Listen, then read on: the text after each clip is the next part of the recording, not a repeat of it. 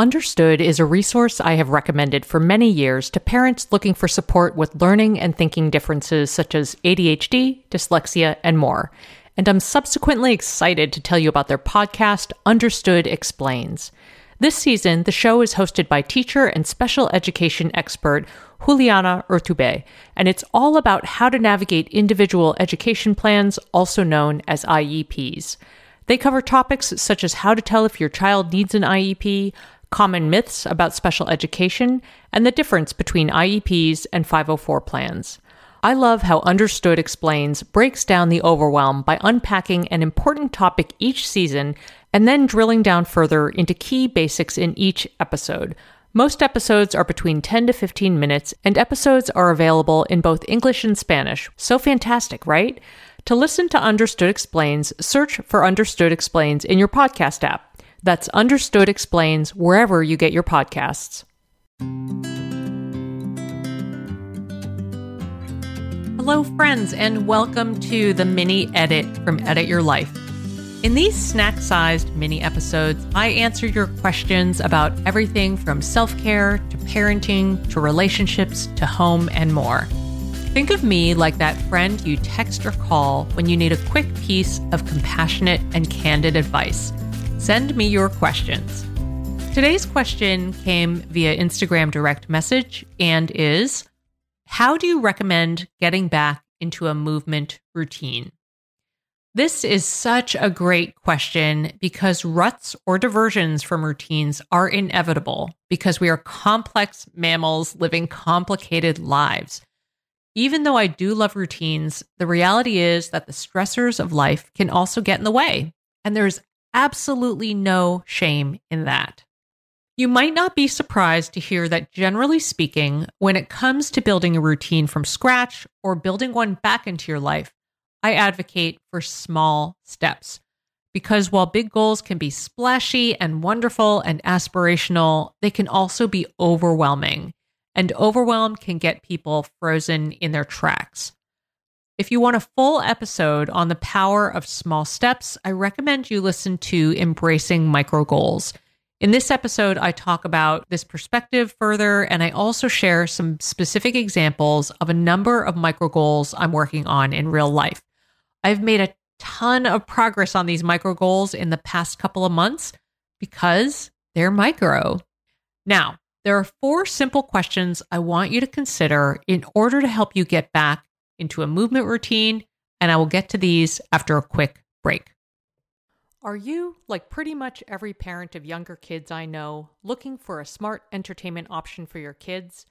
Designed for kids ages 6 and up, Mysteries About True Histories, also known as Math, How Smart Is That?, is a weekly podcast full of time travel, puzzles, hidden equations, history, and humor.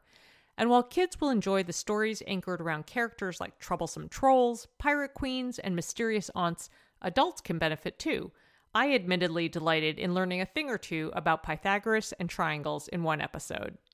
Every episode follows 2 best friends, Max and Molly, who work together to solve riddles and math equations during their time-traveling adventures.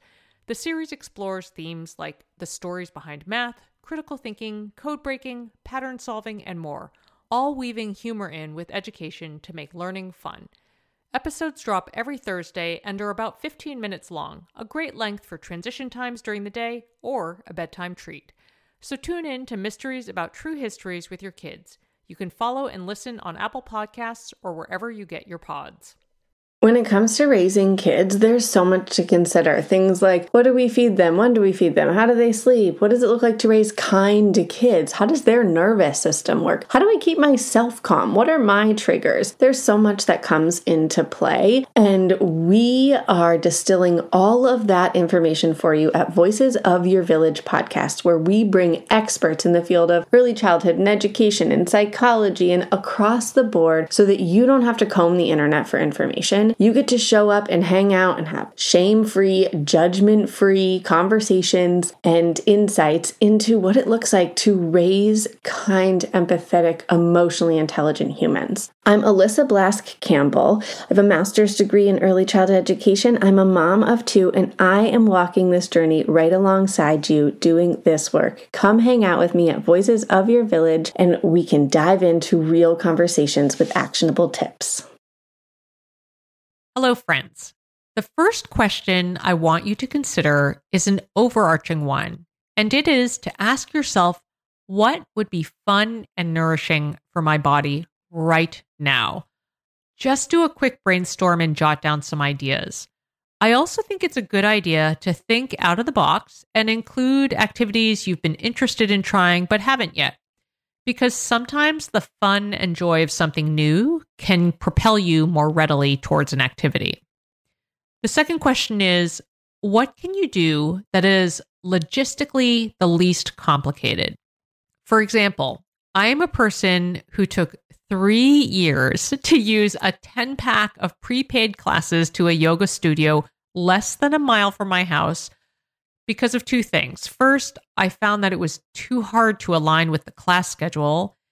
And then second, even when I did find a class that worked time-wise, it felt like a real drain to get to the studio early enough to get a spot near the wall, because I soon learned that I do not like being surrounded on 4 sides by people in yoga, and then to do the class and then get home and cleaned up.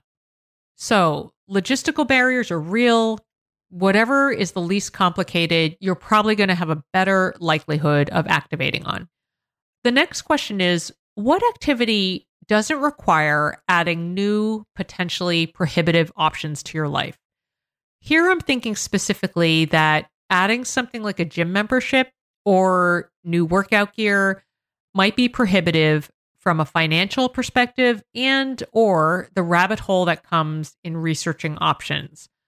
I cannot tell you how many rabbit holes I've gone down when I'm looking for something as seemingly simple as a pair of running sneakers, but it's real. And then the last question is, what time of day am I most likely able to fulfill a commitment to movement? You will know your schedule best. For me personally, I know if I don't do something in the morning, it's just not going to get done.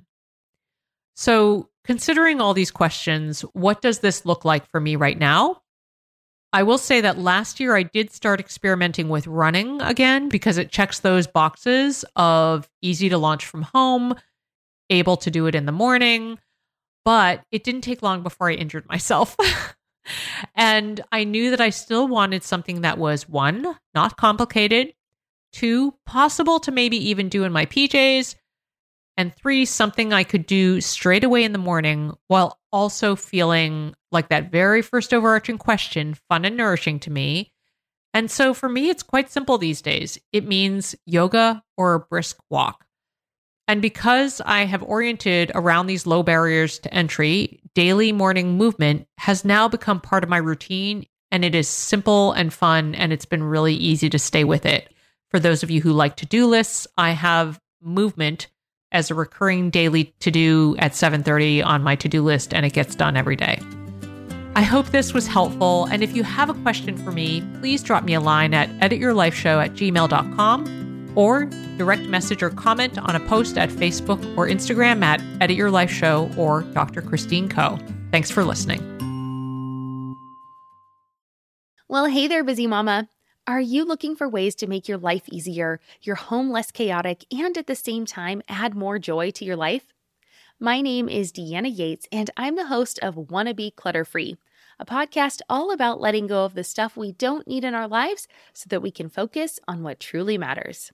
Don't worry, I'm not going to tell you to throw it all away or make you feel guilty about keeping something you love, no matter how many other people don't quite understand it. But I will give you practical and, more importantly, actionable advice so that you can make progress right away. And you won't just hear it from me. There are amazing guests too. It's like having your bestie in your pocket telling you it's okay to let go of the things that are not serving you and your family in a totally non-judgmental way. So join me over on the podcast where we can work on progress over perfection for those of us that want to be clutter-free.